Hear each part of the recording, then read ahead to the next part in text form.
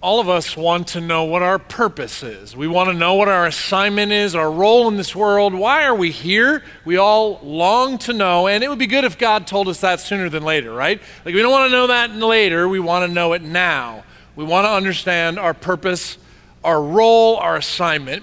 Last week we were talking about how God, in his love and mercy, he puts Post-it notes all around us, inviting us to call on him. He wants a relationship with us. He wants to interact with us. So he invites us through all these different things in this world that draw our attention to him. Imagine if you came down this morning to your table and there's Post-it notes on it that look like this, that gave you direct assignments. Joe, I want you to use your life to do this. And for you, that blank would be filled in with something specific for you. I want you to use your life to do this, and your assignment starts right now. Signed, God. I mean, would that be pretty cool? Like, I want this kind of Post-it note, this kind of clarity that God's giving me assignment, the purpose, and I don't have to wait till next week or next month or 10 years from now to know it. I want to start that assignment now. I don't want to wait. So last week we also started to talk about this guy in the Bible named Saul or Paul, the same guy with two names. We talked about how his life was radically changed by Christ, that he went from being someone who, a religious extremist who killed Christians, to someone who's going to become the greatest voice for Jesus the world has ever known. And his Post-it note that says, Paul, here's your assignment, and here's what I want you to do, and that assignment starts now, is found in the Bible in Acts chapter 13. So I want you to turn there, turn your Bibles on, open them up, Acts chapter 13, and we're going to be looking at verses 1 through 3. Now understand that Paul, in a moment, he bumped into Jesus, it radically changed his life, but his kingdom assignment, his purpose, wasn't revealed immediately. It took time.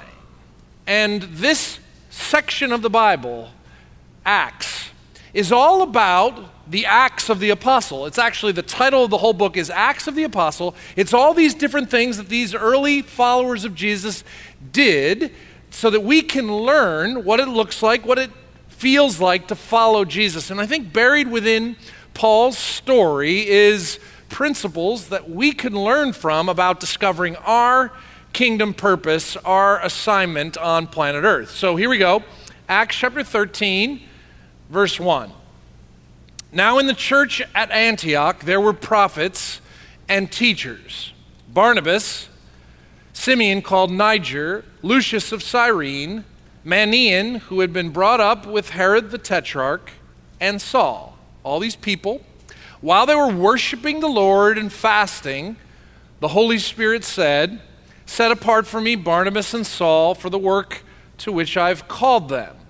So after they had fasted and prayed, they placed their hands on them and sent them off. So within this church, there's some leaders. There's pastors and teachers, a leadership team of individuals. And they begin to realize that this gospel of Jesus Christ, this good news of a kingdom, isn't meant to just be for their church.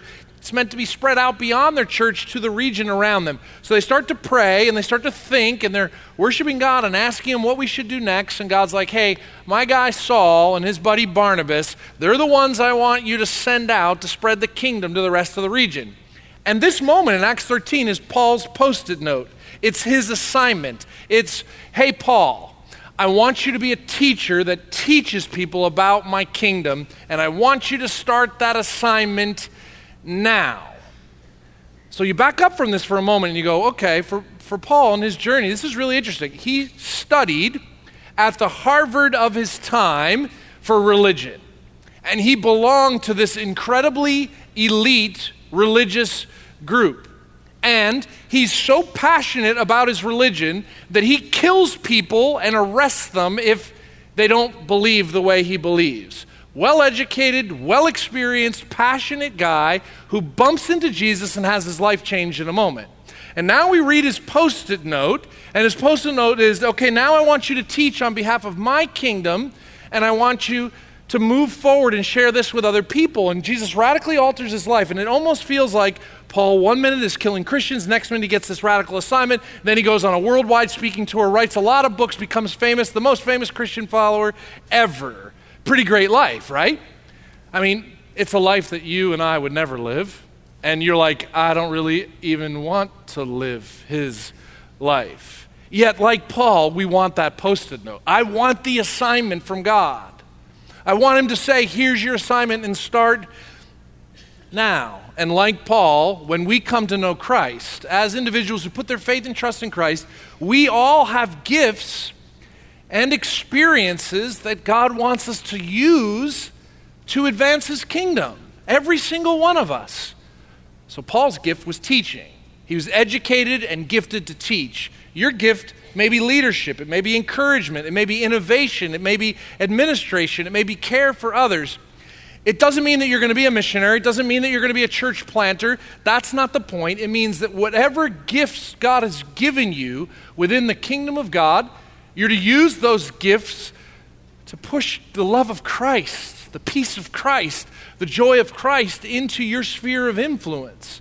We all have this unique story, these unique experiences that God wants us to use alongside our gifts to advance his kingdom and make a difference in this world. So many of us want that, but we struggle to find that purpose, that Post-it note, that assignment, and we wonder if we'll ever get one. I think when we read accounts like this in the Bible, we totally miss time. Like you start to read the Bible and you forget that there's time that's at play in all of this. So we look at Paul, he's doing bad things with his life, things of religious extremism. He bumps into Jesus, his life changed, now he becomes famous. It all happens in a lickety-split and he lives happily ever after the end. That's what we think happens. But that's not how life worked for Paul, and it's not how life works for us. We discover our kingdom assignment as we walk with Jesus over time. And I don't have time to walk with Jesus over time. I want what I want now. I want his assignment now. I want everything I get as a part of the kingdom now. I don't want to wait. It took, when you follow this through the Bible story, it took Paul 10 years to get his assignment. He comes to know Christ. Christ radically changes his life. 10 years later, he gets a Post-it note that says, here's your assignment. And that's typically how it works for you and me as well. We walk with Jesus over time. And as we walk with him over time, he guides us into our purpose in this life. So I want to stop for a minute and take a little bit of a closer look at Paul's journey by having you turn back in your Bibles to Acts chapter 9. Acts chapter 9, verse 20. So we're in Acts 13. Let's go back and see a little bit more in detail of how Paul got to this moment where he got his assignment. Soon after he comes to know Jesus, he's out trying to arrest Christians. Then he bumps into Jesus. He puts his trust in Jesus. And this scene, Acts chapter 9, verse 20, is immediately following him meeting Jesus and putting his trust in him. Acts chapter 9, verse 20 says, at once Saul began to preach in the synagogues that Jesus is the Son of God. All those who heard him were astonished and asked, isn't he the man who raised havoc in Jerusalem among those who call on Christ's name? And hasn't Paul come here to take them prisoners to the chief priests? So get the context of what's going on. Paul's been sent to this city to arrest Christians. On his way, he bumps into Jesus. Now he's following Jesus and he starts to preach about Jesus. And people are like, what gives? Like, this can't be happening. Because there are people there still that they just hate Christians and they want Christians silenced. So now Paul, this guy who's coming to arrest people, now he's preaching about Jesus. They get ticked at Paul in this moment, if you keep reading the story, and they threaten his life. And Paul has to leave the city of Damascus. He has to get out of there quick to run for his life. And if he's going to run anywhere, he's going to run to Jerusalem. That's the center of Christianity. Let me leave Damascus, go back to Jerusalem, and all my friends will like me there. He goes back to Jerusalem, and what happens there? People are all like, dude, yesterday you were arresting and killing people. Today you're preaching about this guy Jesus? We're scared of you.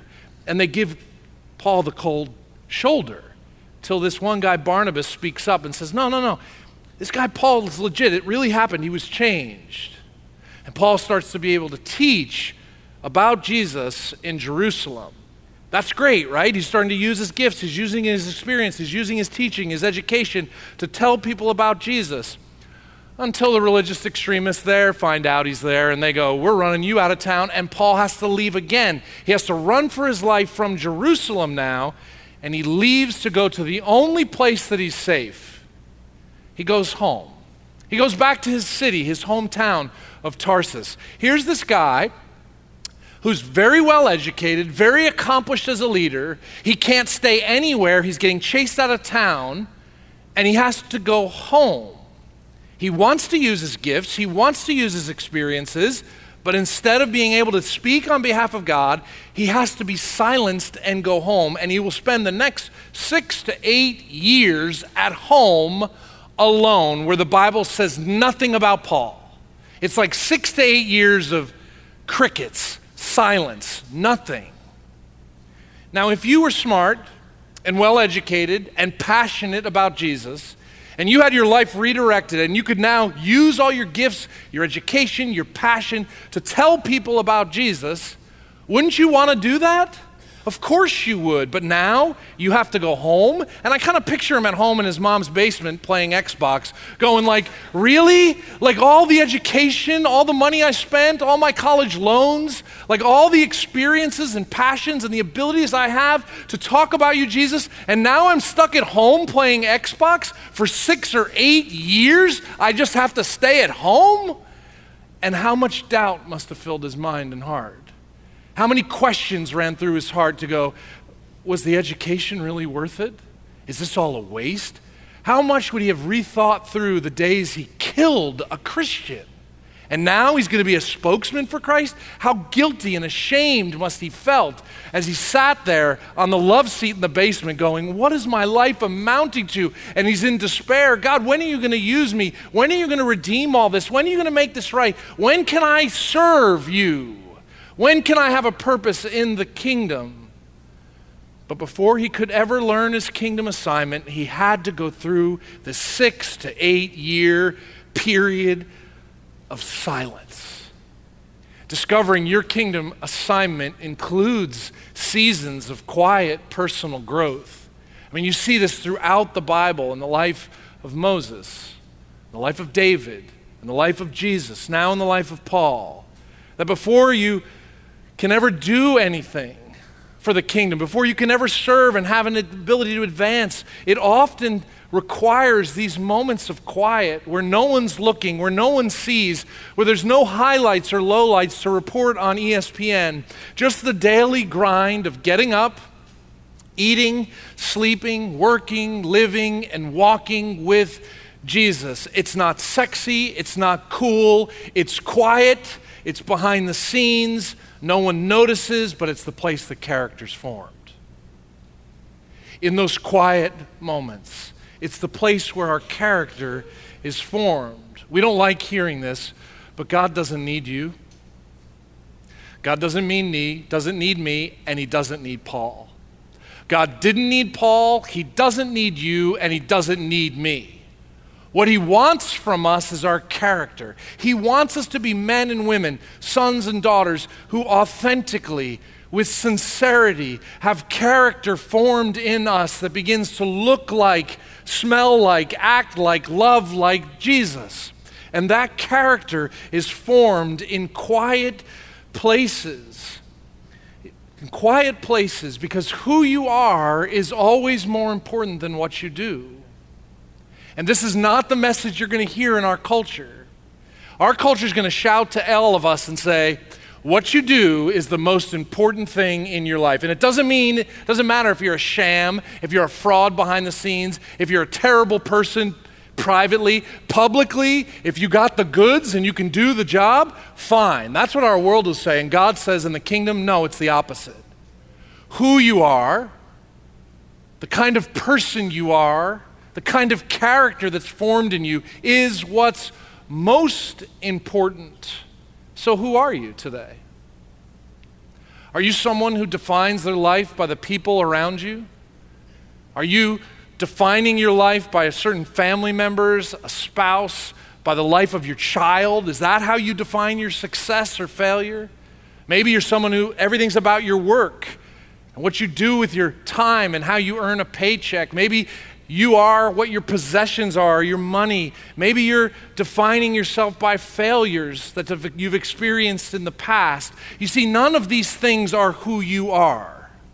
If you're a follower of Jesus Christ, you're a son or daughter of the King. That's who you are. And it takes time, quiet time, for us to grow into that identity, that new identity. It takes daily grind of just walking through life and choosing to do the next right thing. It takes the daily grind of just walking, waking up, living, breathing, being faithful in little things before our King will entrust you with great things. Paul was a gifted teacher. He experienced some early success. Before God was going to entrust him with this assignment, he had to experience quiet, silent years of walking through his doubts and his struggles and hearing his King's voice. If you want to know your purpose, it's going to take the same thing. It's going to take a season, moments, chapters where your character's growing, where you're learning to listen and to follow your King. Because who you are is more important than what you do. I want you to turn to Acts chapter 11. Go right to Acts chapter 11, verse 19. So after 6 or 8 years of quiet, reflection, and growth, something changes for Paul. Acts chapter 11, verse 19. Now those who had been scattered by the persecution that broke out when Stephen was killed traveled as far as Phoenicia, Cyprus, and Antioch, spreading the word only among Jews. Some of them, however, men from Cyprus and Cyrene, went to Antioch and began to speak to Greeks also, telling them the good news about the Lord Jesus. The Lord's hand was with them, and a great number of people believed and turned to the Lord. News of this reached the church in Jerusalem, and they sent Barnabas to Antioch. When he arrived, he saw what the grace of God had done, and he was glad and encouraged them all to remain true to the Lord with all their hearts. Barnabas was a good man. He was full of the Holy Spirit and faith, and a great number of people were brought to the Lord. Then Barnabas went to Tarsus. This is where it's great. Then Barnabas went to Tarsus to look for Saul, and when he found him, he brought him to Antioch. So for a whole year, Barnabas and Saul met with the church and taught great numbers of people. The disciples were called Christians first at Antioch. Check this. After Paul's been growing quietly over years, he finally gets an opportunity to use his gifts, right? Barnabas shows up, and Barnabas is the guy who earlier on in Paul's life was like, no, the change that's happening in Paul is legit, it's sincere. Now, years later, Paul's been hanging out in his basement at home in Tarsus. Years later, Barnabas is in a situation in this place called Antioch where he goes, hey, remember that young, smart guy, Paul? I wonder where he is. He goes to the computer, Googles him, finds out where he is, and he travels up to Tarsus, and he goes there and says, hey, Paul, I want you to come and teach at the church that I'm serving at in Antioch. Discovering your kingdom assignment includes the encouragement and the coaching of others. I mean, during those quiet years, I'm sure Paul doubted his gifts and his abilities. He's probably on Google all the time, on Indeed, looking for a new gig. But while Paul is wondering and worrying and thinking about what is he going to do with his life, God is orchestrating things behind the scenes. In his quiet growth season that's silent and no one sees, God is orchestrating things behind the scenes to get ready to give Paul the opportunity for him to grow and use his gifts. And it comes first in the form of encouragement. I mean, imagine that day on the love seat in the basement, and you hear the rap on the door, chick, chick, chick, and he goes up and it's Barnabas. And Barnabas is like, hey, Paul, I want to take you with me to Antioch. I want to use your gifts to teach. How awesome must that felt for Paul. He's like, all these years of waiting and longing and wanting to be used by God, and in a moment, this guy sees something in me, notices my gifts, notices my ability, and he brings me with him to this church? How cool is that? I want you to notice, though, Barnabas doesn't take the keys to the new church and throw it to Paul and say, hey, here, Paul, take the new church out for a spin. Don't wrap it around a tree. He doesn't do that. He goes with Paul. Paul and Barnabas go together and they team teach for a year, where Barnabas is able to coach Paul, where Paul is able to learn and grow and experience life. If you're seeking an assignment, a purpose, is it something you're doing by yourself? Do you have the encouragement and coaching of other people?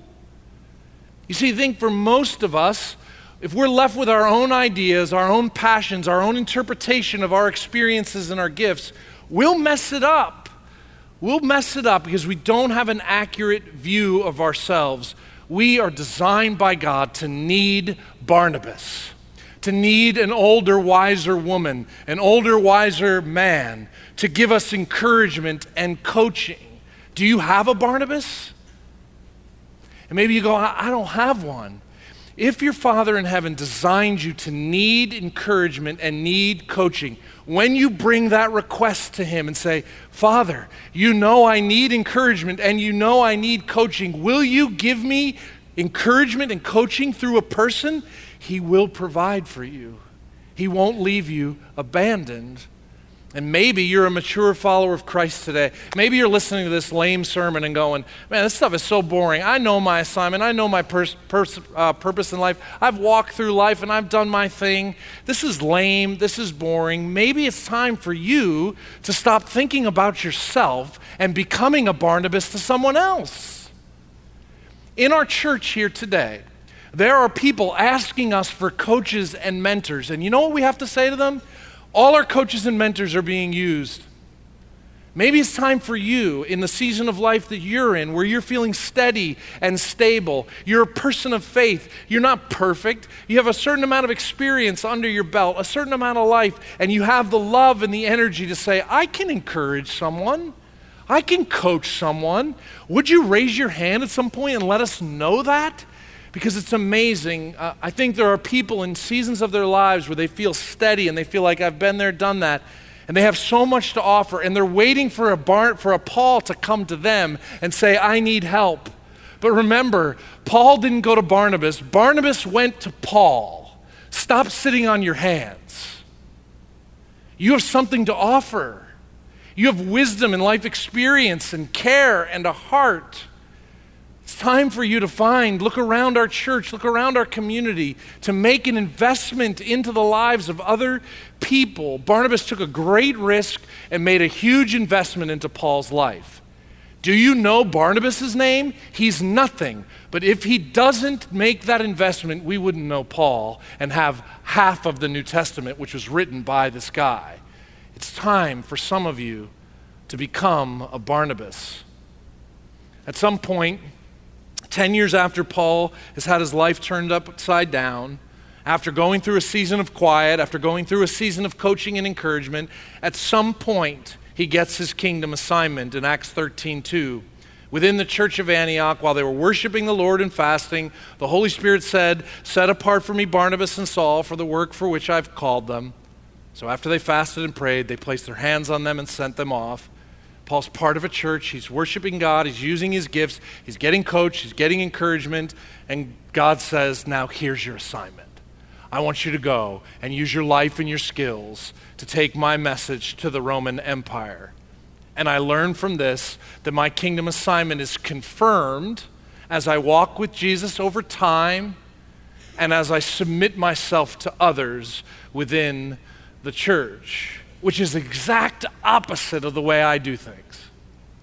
I think with the right education, the right experience, the right know-how, and the right relationships, I get to set the course of my life, and I get to do what I want, when I want, at my timeline and my pace, instead of realizing I'm sinful and broken, and the King of the universe invited me into his family. He rescued me from the kingdom of darkness and brought me into his family. He takes away my sins and he gives me life and purpose. And now he's the king and I'm the servant. There's a role reversal. I used to be the king, you used to be the queen, and you did everything your own way. You set the timeline, the schedule, the agenda. You pick your career, your purpose, your path. And it goes in that way away from God. But when he rescues you, he puts himself inside you. Now he's the king and I'm the servant. And I say to my king, what do you got for me today? I submit myself to him as I walk with him over time. You see, the best way for me to discover my purpose is as I continue to worship Jesus and I continue to submit myself to other people. Yes, coaching and encouragement is really important, but the submitting myself to other people is what gives me an objective outside voice because I don't see myself clearly. I don't. Yes, I need coaching, I need encouragement, I need someone to hold up a mirror to me and show me what I really look like because what I think about myself is warped. And what you think about yourself is warped too. We need outside voices that we can say, what do you think? Here's my dream, here's my thought, here's my purpose, here's what I think I should be doing, here are my gifts, here are my experiences, what do you think? And the reason we don't ask that of other people, here it is, because we'd actually have to listen to them. If you had a Barnabas, would you listen? Most of us go, I don't have a Barnabas and I don't really want one because I don't want to listen to one. Because if you actually had a Barnabas, they would have a different perspective than you. They may not think you're such hot stuff. They may not think you're ready. They may redirect you and go, did you think of this? Did you think of that? And you'd have to actually humble yourself and listen to someone who has a different perspective than you. The church is filled with wise, smart, strategic, capable people. This church and the Church of Jesus Christ is filled with smart, strategic, wise people. And you and me, we desperately want to know our purpose. We want a Post-it note. But God doesn't give us Post-it notes. He often gives us people. People who have a different perspective, who are also worshiping Jesus and who are centering themselves in the Bible and who are walking with Jesus and following Jesus. And you want a Post-it note to tell you exactly what to do and when you want it to be done. And God's like, I've sent you a church full of people that have my voice and my heart. And what makes me really sad is there are people in the sound of my voice, people here in this room, people online right now, that you're struggling through life by yourself. And you're continuing to make the same unwise, stupid decisions over and over and over again at work, making unwise decisions in relationships, making unwise decisions about your addiction, making unwise decisions about your work life and purpose. You're continuing to make the same unwise, foolish decisions over and over, and you're begging God for a Post-it note. And God's like, I've provided for you in the Church of Jesus Christ people who have a different perspective than you that can give you wisdom and clarity and encouragement and coaching. And you go, well, where do I get that? I don't know anyone like that. It's why we want you in a small group. It's why we want you connected with other people, because as you get to know people, as they get to know you, you can submit to them and say, what do you think about me? You know my gifts, you know my experiences. What do you think I should do with my life? And they can guide you and they can help you.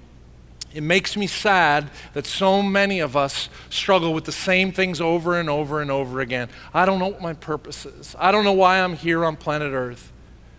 God wants to communicate that to you. Will you submit yourself to Christ-centered, biblical people in our community and allow them to coach you and guide you? Because if you do, that's the path to purpose and to peace. But if you just wait for skywriting, you probably won't listen to that either. Let's pray. You're incredibly patient with us, God. And we desperately need humility. We don't have an accurate view of ourselves. We think too highly of ourselves. We want to hear your voice. We want to follow your path. Would you help us to be humble? Would you help the people that are listening to this to be connected into a church family, into this church family, into a group of people that can know them. Would you give us the humility to submit our plans and our dreams to you and to other people, because that's the way you're going to direct our lives. Give us that humility and that courage. And would you drop into our lives the right individuals to coach and guide and encourage us. You can do that, God. You know exactly what your children need. So help us now, I pray, through Christ our Lord. Amen.